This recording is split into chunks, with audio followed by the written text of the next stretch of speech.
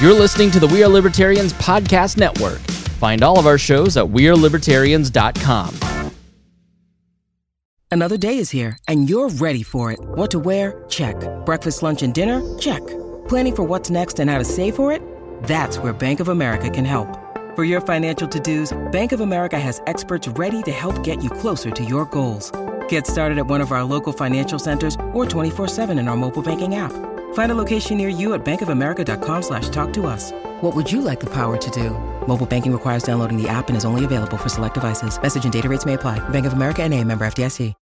When you need mealtime inspiration, it's worth shopping Kroger, where you'll find over 30,000 mouth-watering choices that excite your inner foodie. And no matter what tasty choice you make, you'll enjoy our everyday low prices, plus extra ways to save, like digital coupons worth over $600 each week. You can also save up to $1 off per gallon at the pump with fuel points. More savings and more inspiring flavors make shopping Kroger worth it every time. Kroger, fresh for everyone. Fuel restrictions apply.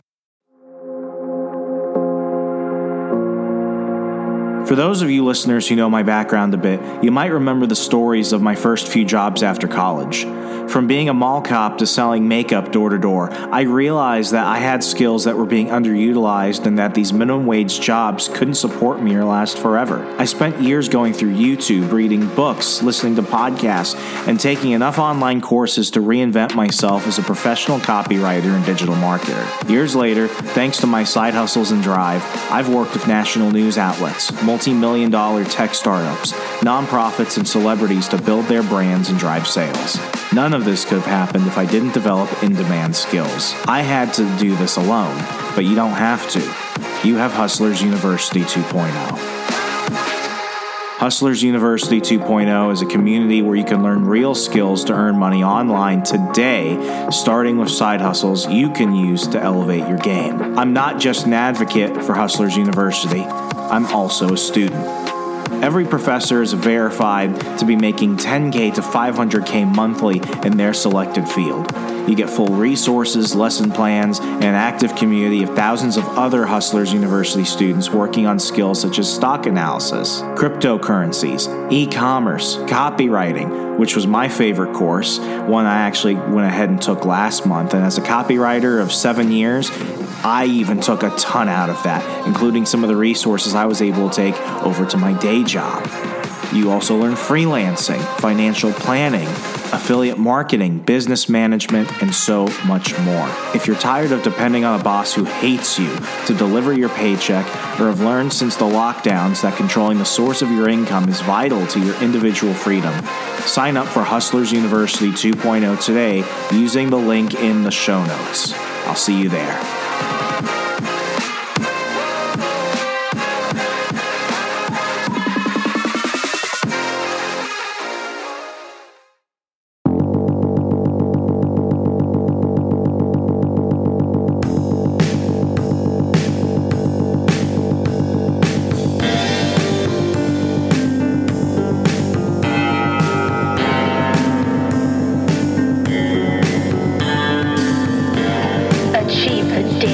Freedom you dream of in your lifetime.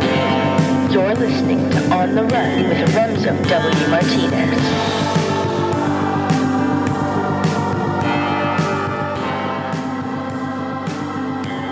It's back.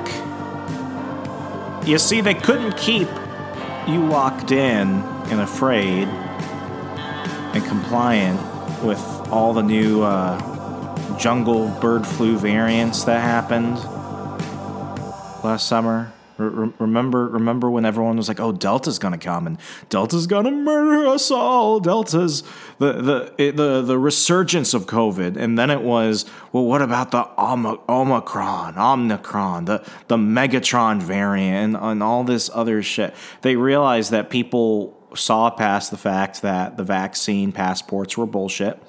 The mask-wearing mandates were bullshit, and people wanted to move on with their lives. Or as I put it here in Wisconsin, people wanted to go out in crowds and have a beer and enjoy a good festival. But something else happened, which was the invasion of Ukraine by the Russian military. And as soon as that happened, we switched from being a COVID-centric society to now everyone is an expert on geopolitics. We're done with that COVID thing now. Now we're all about the Ukraine. And don't get me wrong, it's horrible to see what's happening to both the people of Ukraine who are being forced out of their homes, and it's also horrible to see what's happening to the people of Russia who are not their government, who are being impacted by everything that is going on as well. So this is a horrible time, but you could quickly see during the recent State of the Union that the whole narrative has just completely changed from how we're looking at inflation, which they're no longer calling transitory. They just threw that out the window. I feel bad for Jerome Powell. I've been saying I feel bad for Jerome Powell for the last year and a half because it was in early 2021, I think it was like around February, March, where Jerome Powell just basically said, I have no control over anything anymore. I have no clue what's going on.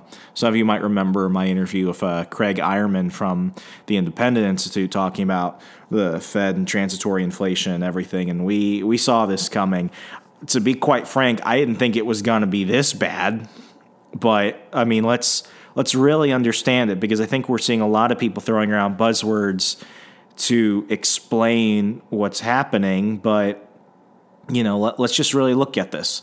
We have one of the hottest job markets ever. That's great if you're unemployed and you want to switch career fields or find extra work, but it's bad for employers and ultimately it's bad for consumers. Also take into the fact that you have rising inflation, rising costs, and then rising salaries. Because it seems that, at least for everyone around me, for example, in the Milwaukee area, $15 is essentially the minimum wage now that employers are setting. That's what you're getting, and you're getting so many other benefits. So rising inflation, rising costs, rising costs of goods, and rising costs of labor. You also take into account that, you know, a lot of people did not save money over the past few years as much as they probably should have. Consumer spending stayed ultimately the same. In fact, at certain points it spiked, especially when COVID seemed to start dying down. So what we have right now is an economy which has been artificially stimulated to stay alive, despite the fact that now what should have been a healing period is now causing prices for everything to just move all over the place. And I mean, this is ridiculous. I had to renew my lease recently, and the cost of water is going up at a rate that I was surprised. Like, you know, a few bucks here and there, like I get it, but this was pretty drastic. And then you take into account everything else. And for the first time in a while, I had to go ahead and raise my rates for some of my individual clients, not because I was like, okay, it's time for me to make more money. It was because I was like, hey guys, it's getting more expensive to live. And if I want to be able to, you know, work at the way I am, at the rate I am, I'm going to have to go ahead and raise costs to keep up with my cost of living. So you might think, oh, he's just trying to get more money out of us. But no, I'm just trying to maintain what I have. So when I was looking at my numbers and everything, I saw, yeah, like this year I will be making more. I also got a raise at work, which I was not entirely happy with because it's not, I won't say the number, but it's under the current rate of annual inflation. So basically I took a pay cut. Everyone else did too. It was just, you know, either take it or leave it situation.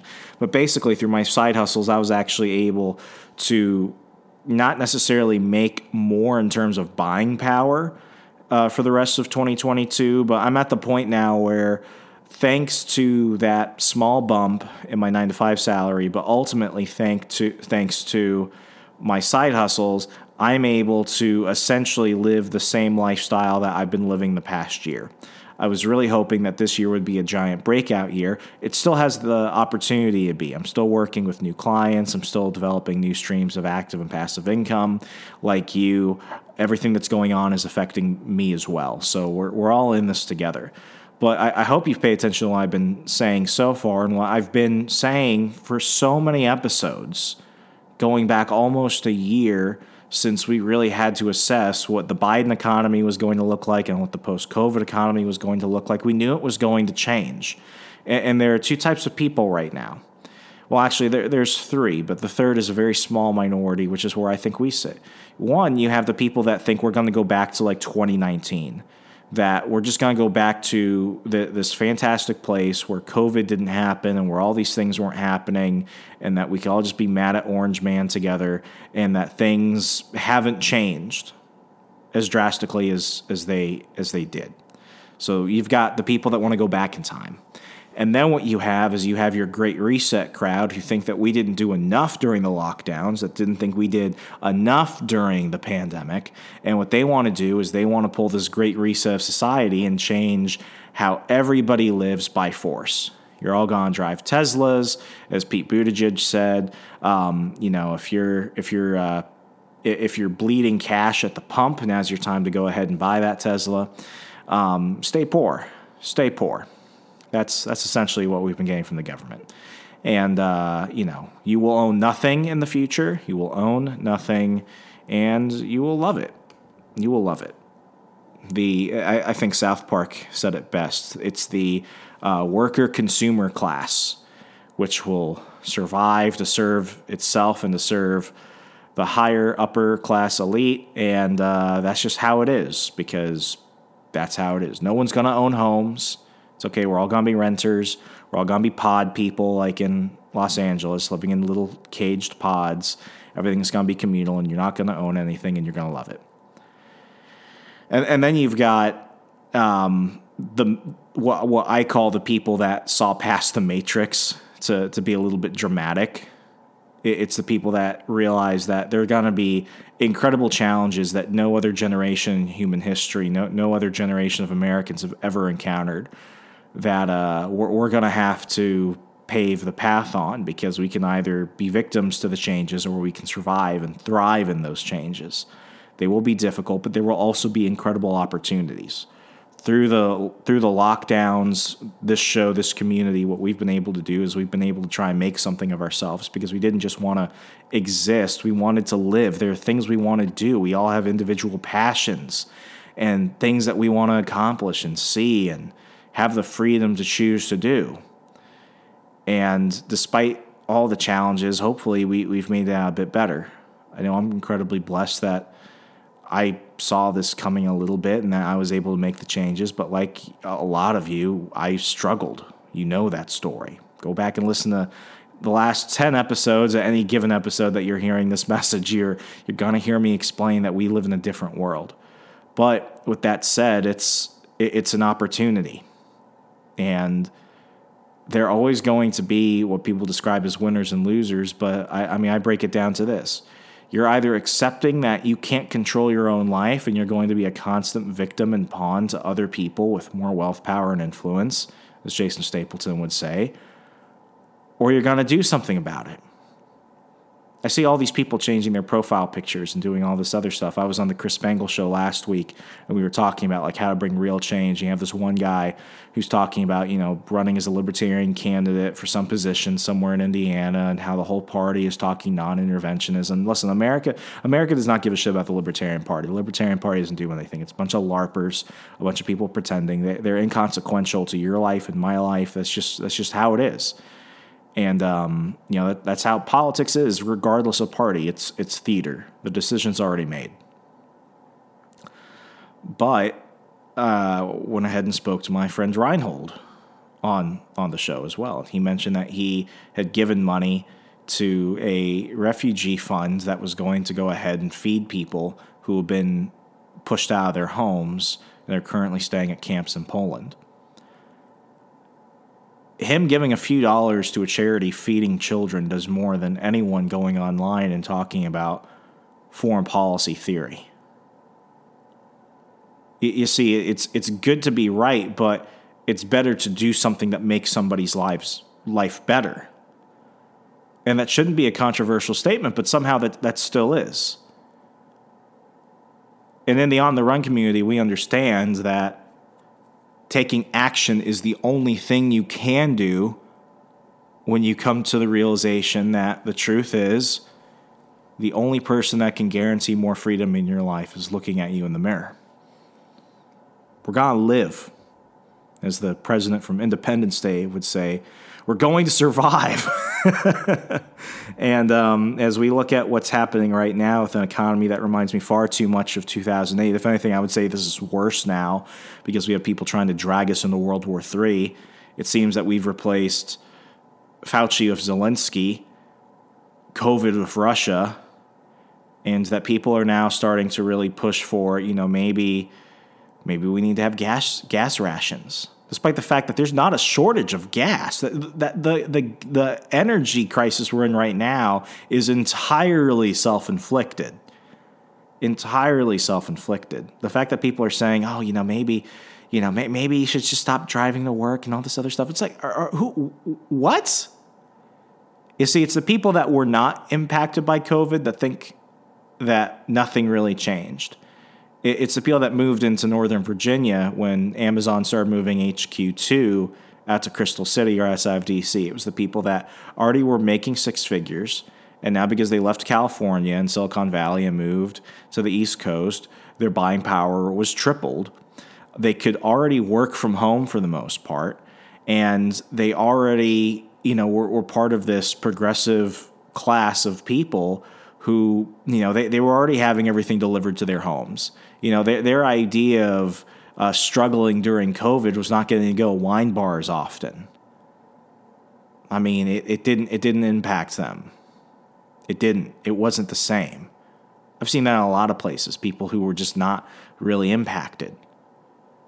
And they wonder what all the ruckus was about from the poor right-wing people, from the workers who, they were forcing to get vaccines and forcing to wear masks, but they were still asking them to go out and pick up their groceries and drive and drop off their food and everything and deliver their meals and stuff because they could go out and they could be in contact with all these people and, all that stuff. But, anyone else does that and we're killing grandma. How quickly people forget. But we're going to go ahead and cover this article from Bloomberg Opinion that really is probably one of the most offensive pieces I've read in a while, outside of explicit culture war pieces that I typically ignore. This one actually has me fearing that something akin to the lockdowns and the COVID procedures and everything else might come back, but under the guise of national and international security. The article, which I'll go ahead and post a link to in the show notes today, is from Bloomberg Opinion. The title is Inflation Stings Most If You Earn Less Than $300K. Here's how to deal. That's how we're writing articles now. Here's how to deal. Subhead, more Americans than ever expect their finances to worsen as inflation hits a 40-year high. Do you really need that extra car? It's the condescending nature of it. Less than $300K. I think most people in the state of Wisconsin, for one, where I currently live, make around $40 to $50K a year. And when you look at millennials especially, even if you're a millennial who graduated in the last 5-6 years and you made a job at a relatively high salary, your typical net worth was in the negative numbers for your first 3 to 5 years of employment. I know somebody who graduated around the same time I did from college in 2017, immediately walked into a job. Within a year, he was making six figures, and he still has today student loan payments. He has a negative net worth, and the time that he could have been building wealth, generating cash flow, setting himself up, he fell to consumer debt and student loans. And sadly, that's how it is for a lot of people. So, at the face of it, this idea that your salary is going to be able to save you, that might be true to an extent. But let's just understand that your average American consumer, 1 in 3 Americans, does not have $500 in savings to cover an emergency bill. Dave Ramsey in 2020 went ahead and did a study. Well, he went ahead and quoted a study where it basically showed that more Americans then were actually starting savings accounts and actually trying to save at least $1,000 in cash savings for a rainy day. And what he brought up was that, listen, it's great that people are starting to do this now, but guess what? This is the rainy day. And now look, now we're getting to the point where $1,000 now doesn't even guarantee you the same buying power than it did 2 years ago. And it's not even a little bit. It's a lot. It's a lot that you don't get now. We're not in a great situation. And this article headline goes ahead and points that out, but it does so in the most condescending way, almost like you deserve this to happen, almost like it's your fault. I'll go ahead and read through this, and I'll go ahead and throw my comments throughout. It's by Teresa Ghilarducci, published on March 13th, 2022. If your income is more than $289,000 a year, the run-up in gas prices may seem alarming, but it's unlikely to hammer you your overall finances. After all, Americans at that level spend no more than 1% of their take-home pay on gas and oil, according to the Bureau of Labor Statistics. For those earning much less, it's a different story. Those at the median I can't read. That was a product of the public education system. Please, I'm trying. And for the record, Teresa Ghilarducci is a Schwartz Professor of Economics at the New School for Social Research. She's a co-author of Rescuing Retirement and a member of the board of directors on economic policy of the Economic Policy Institute. So just remember, she's not one of those people that had to struggle. She's an academic. She was doing fine. She was probably working remote before all this shit happened. For those earning much less, it's a different story. Those at the median with an income of $50,000 spend more than 3% of it on gas and motor oil. Why? Because those people making that money usually have to drive to work. Low-income households making between $7,000 to $19,000 spend about 9%. The latest inflation numbers show gas prices jumped 6.6% in February from a month earlier, even before President Joe Biden banned U.S. imports of Russian oil. And that's one thing I'm glad she brings up. Gas prices, while everyone is saying that's Russia's fault, if you like Joe Biden, and while the right is saying, oh, it's all Biden's fault, understand that this has actually been happening over the past year, and it's for a lot of reasons. But gas prices are going up because of central planners trying to go after the gas and energy sector. This was already cooked into it, and now they're just trying to find ways to get you to yell at somebody else on their behalf. Economists say the overall share of income spent on gas is lower than it used to be, and despite the increases, prices are still relatively low by historical standards. That's true, but it offers little consolation these days for someone on the lower end of the income distribution who drives to work. Food prices are also up, posting their biggest monthly increases since April 2020. There, too, those making less than $19,000 spend much of their income, almost 15%, compared to higher earners whose total food spending is just 4% of their income. Households with an income of $50,000 spend 8.5% of it on food. The most recent barometer of consumer sentiment showed the highest ever share of Americans expecting their finances to worsen in the coming year. About 54% think their incomes will lag behind inflation in the year ahead. A pretty high percentage historically. I expect her, the author of course, I expect that most affected will adjust to inflation in the classic way by shifting away from relatively expensive items toward close substitutes. Here are some ideas on how to reconfigure consumption and lessen the blow. But again, adjustment is hard for people without savings or choices. Everything up until this point is right. I actually agree with her 100% on everything up to this point. Now, it's the solutions that she's going to go ahead and share that I have issues with. First, you have to know your budget to control your budget. Budgeting takes effort, but it gives you more power. And that power is even more important in inflationary times. to deal with gas prices, it's worth reconsidering public transportation if it's an option where you live. Fares are up 8% compared with 38% for gasoline. Now may even be a time to sell your car. It certainly isn't the time to buy a new or used one. Prices have stabilized a bit, but used car prices are still up more than 40% from a year ago, and new ones are up 12%. Why would you sell your car when we're in an artificially inflated energy crisis? This has nothing to do. This is not a lack of gas. It's not a lack of oil. This is entirely because governments are getting involved. Why should somebody have to sell their car for something that could easily end tomorrow? Assume this ends a month from now. God willing. Hope that all this ends a month from now. Now you're left without a car, and then you have to go buy another car, used or new, and they're incredibly high. Progressives have this loving like fixation with public transportation. You ever talk about infrastructure and they will start like frothing at the mouth for high-speed rail? It's because the car represents the modern middle-class consumer in a capitalist society, which is what they hate. And they also blame that for like destroying the world. So this idea that we're all going to go ahead and jump into sardines in public transportation, it's somehow better.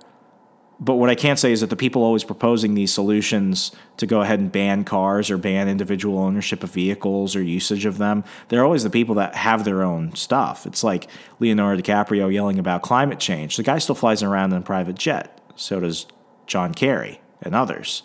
They're not getting rid of their car collections. They don't take public transportation. Now, yes, of course, they're making more than $300K, like what this lady mentioned. But it's always you need to sacrifice. You need to tighten up. It's your fault. It's your problem that you're the victim of government and central planner policies. When it comes to food, don't be afraid to explore. And for the record, I am for budgeting. And even for here, you all know how much I love Costco. But she's going to take it a bit too far. When it comes to food, don't be afraid to explore. Prices for animal-based food products will certainly increase. Why? How much food do we actually get from Russia or Ukraine? How much? How much of the food that goes to the animals to eat the food comes from there? She'll go ahead and explain that in a minute, but it's you look at what we could do if we just allowed businesses in the United States to actually freely respond to these changing market factors, and we could very quickly change that.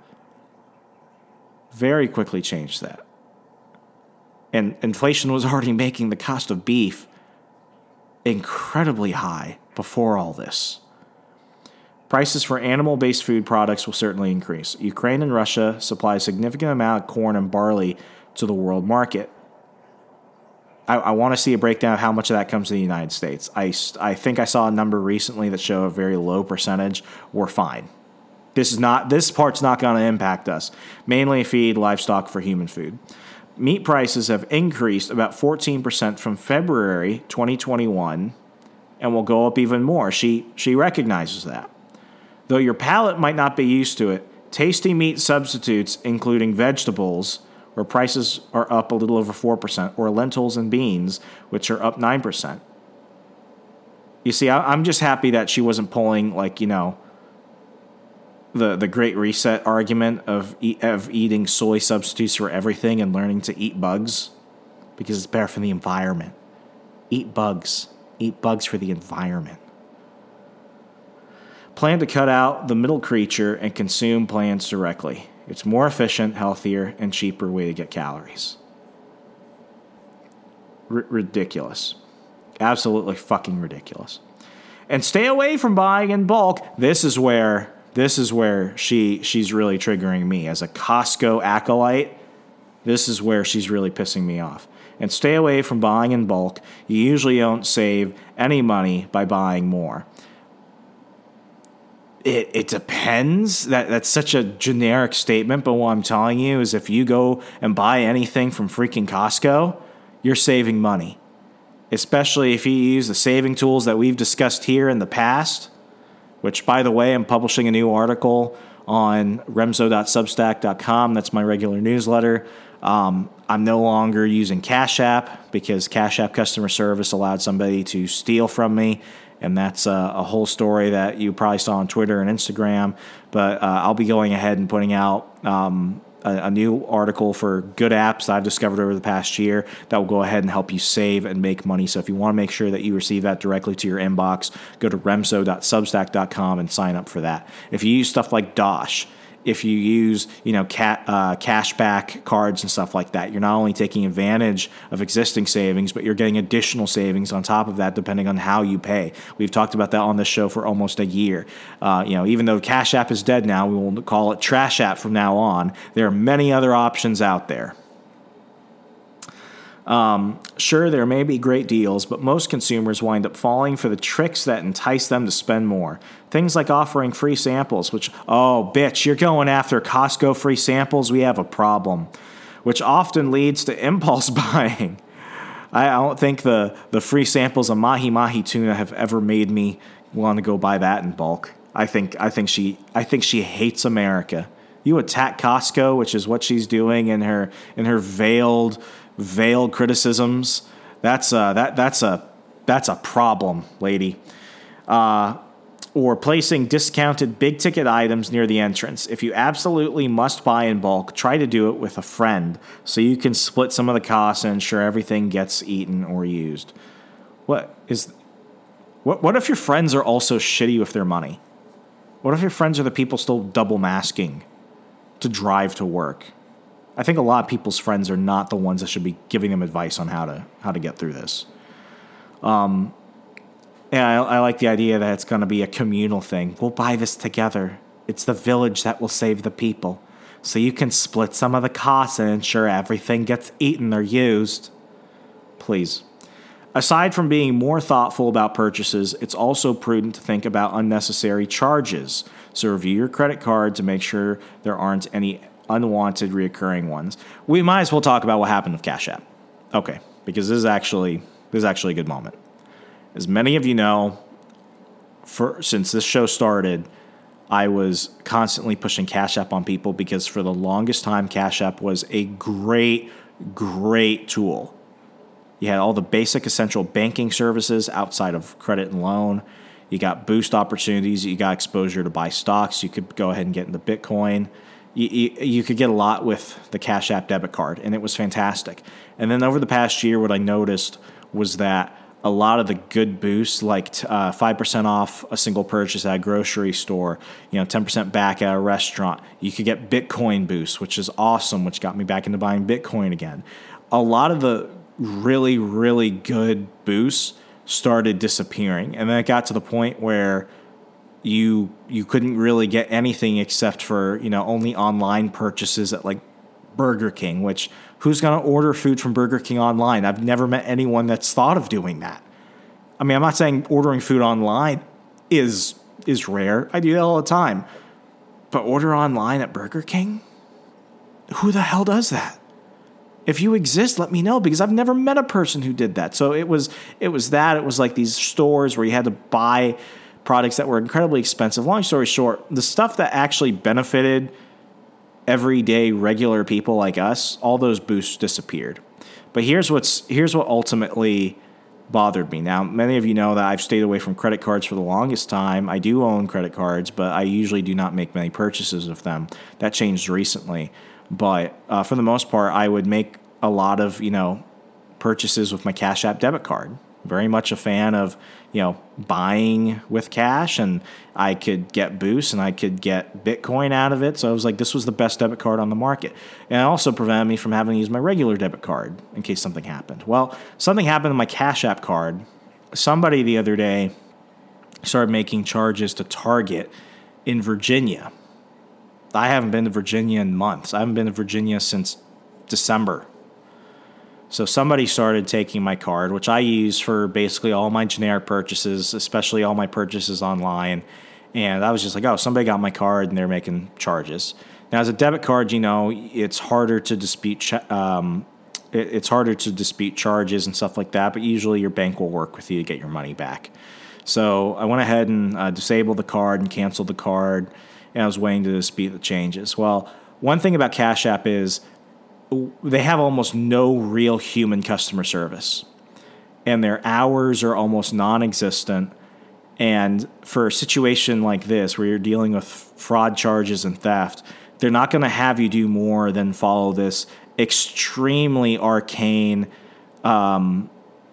process for filing an investigation, which will take weeks to months to get your money back. And it was just a bad experience. So I disabled the card, canceled it, tried to dispute the charges, but I had to wait for the charges to go through because it was a debit card. And I was just like, you know what, like whatever. It was like $40. But here's the problem. As soon as I went ahead and ordered my new card and I thought the whole thing was over, I started getting new charges on the new card, which indicated to me that somebody had compromised my account.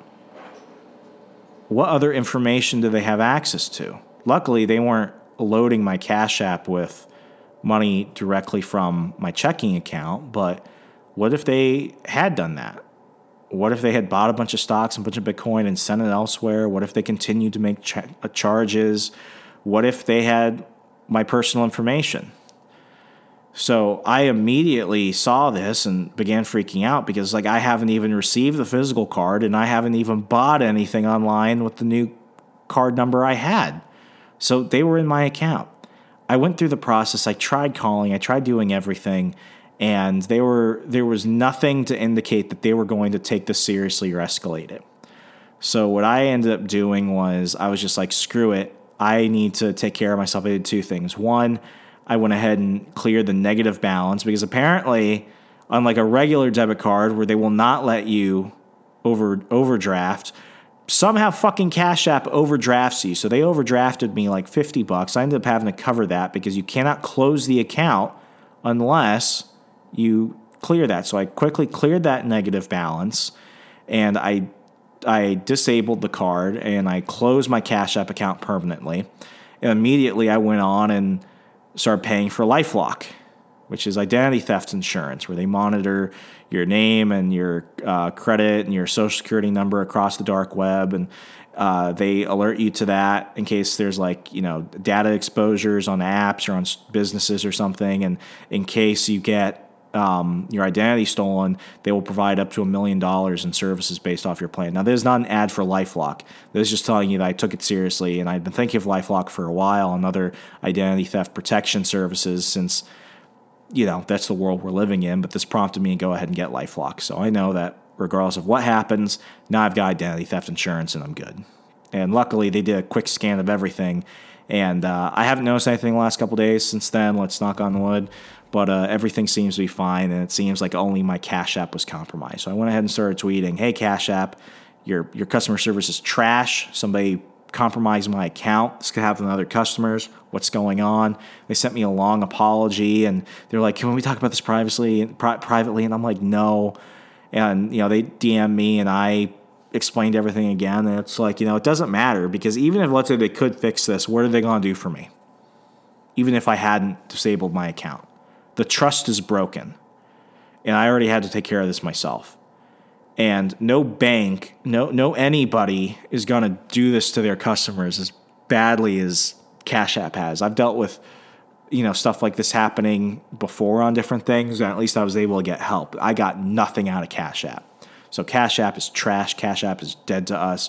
Knock on wood. In the name of the Father, Son, Holy Ghost. That was the end of that. And with LifeLock, I just over-prepared because I was freaking out, but that is, that is what happens, and that's the risk. But yeah, I mean, there are other things out there. I'll help you save money, folks. Help you save money. And no, I'm not a Dave Ramsey guy where I'm like, as much as I love Papa Dave, I'm not against credit card usage as long as you own your credit cards and you don't let your credit cards own you. But anyway, where were we in this article? Yeah. LifeLock seems to be good. If you're one of the many Americans who became a new pet owner during the pandemic, you might this part will cause some of you to flip your shit. And as many of you know, I've had pets my entire life. My pets are everything to me. I would do anything for them. So I'm going to restart this. If you're one of the many Americans who became a new pet owner during the pandemic, you might want to rethink those costly pet medical needs. It may sound harsh, but researchers actually don't recommend pet chemotherapy, which can cost up to $10,000 for ethical reasons. I will go to the ends of the earth to keep my animals alive. In fact, my cat Rem, my first cat, my black Siamese mix Rem, who I loved, he lived for 16 years, and at the age of 9, he went through chemo, and they gave him a couple of years, and he lived for another 6-7 years. Yeah, worth it. And he was fine until he died. So no, I will do anything to keep my animals happy. Coping with inflation could mean drastic actions or small ones. There are lots of ways people can duck and dance around relative price changes. The Bureau of Labor Statistics found people in the recession hold off on buying cars, furniture, and appliances. Though many don't cut back on travel, they do cut back on restaurants. Try and be as flexible and creative as possible. Scientists tell us our brain plasticity will improve by trying novel things. There's an advantage to mixing up what you consume to cope with unusual price spikes. You become more resilient as you create a locus of control and interrogate your habits. So I'll go ahead and include this in the show notes so you can go back and read it yourself. But all this basically implies that this is the new forever. This is the new normal, and it comes very much from the view of an academic, especially a progressive academic, that where you're at in life is because of outside circumstances you absolutely have no control over, even if you could control things. The only things you can control involve cutting back and living a diminished lifestyle, and that this is permanent, and that you should accept it as that, because the academics have said so. The academics that never follow their own advice. Not once did she mention maybe seeing this as an opportunity to look for a remote opportunity or to take a new, part-time job. As I mentioned, this is one of the hottest job markets I've ever seen. Not once did she mention all the interesting ways people are generating money online. That even through the pandemic, new millionaires were minted every month. She didn't mention how many people are saying this is one of the best times to start a small business. The Great Resignation has been showing that, as people are questioning why they're working for places they don't like, for people who don't like them, and why they can't go into business for themselves, have more freedom, and make more money. Everything I mentioned earlier at the beginning of the show about how I was able to go ahead and adjust the things around me, adjust my rate so that way I could just keep up with the rate of inflation, I'm happy with that. I thought this would be a year where I could, make more money in terms of my buying power and my wealth, but I'm happy just to maintain the wealth that I have, the modest amount I do. Yeah, I keep a 9 to 5, but when my 9 to 5 couldn't protect my money, my side hustles did. I can go sleep at night not having to worry about that. Every week I get to talk to new people who are trying to find new and creative ways to generate money for reasons that were different than before the lockdowns and everything, especially looking at the world we're at now. People look at money differently. They don't just see it as something that can help them buy something big and flashy. They see it as something that can help them actually build back parts of their life. Things that they didn't prioritize before all this, but they prioritize now. A father that wants to spend more time with his daughter. A young millennial that wants to go ahead and live the American dream of being a homeowner. Somebody who him and his wife are already financially secure, but they're afraid if one or both of them loses their job for some reason outside of their control, they don't know what they could do to go ahead and make sure that there's enough money to stop them from having to deplete their emergency fund. A young teenage mother that wants to be able to live the life of a traditional housewife, but wants to generate a side income to support her family while her husband's at work and she's at home with the kids. People don't want to be billion-dollar CEOs, though some might. People just want to live more of their life on their terms. Money is how you do that. Controlling the source of your wealth and the ability to make the choices that matter to you, to the best of your ability, are the only things that matter. Many of you have heard me talk about it for weeks. You're now hearing it run at the beginning of the show. I'm not just an advocate or a shiller for Hustlers University 2.0, but I'm a student. I've been doing side hustles since college, and the amount of knowledge and motivation and encouragement I've been able to gather from the Hustlers University community of professors and students has helped bring me new streams of income, new knowledge, new resources I need, and that we all need to get through the challenging days ahead of us. If you want to learn a skill that is in high demand, that requires a little bit of dedicated time to learn and take seriously, and actual effort and action on your part to start doing it, I can't think of a better place than Hustlers University. It's not an MLM.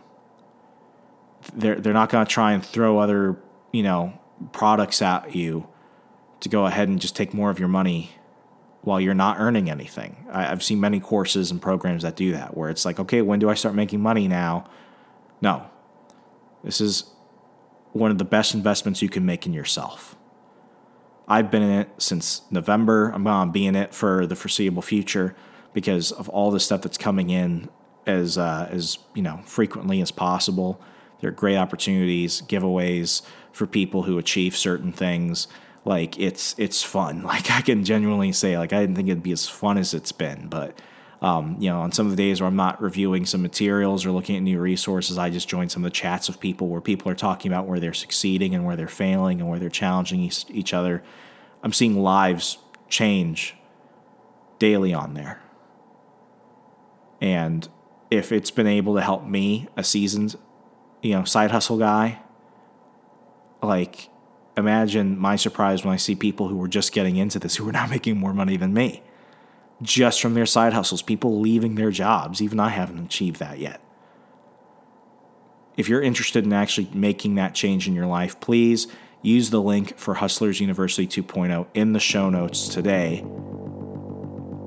You're not going to regret it. I guarantee it. Well, that's all she wrote.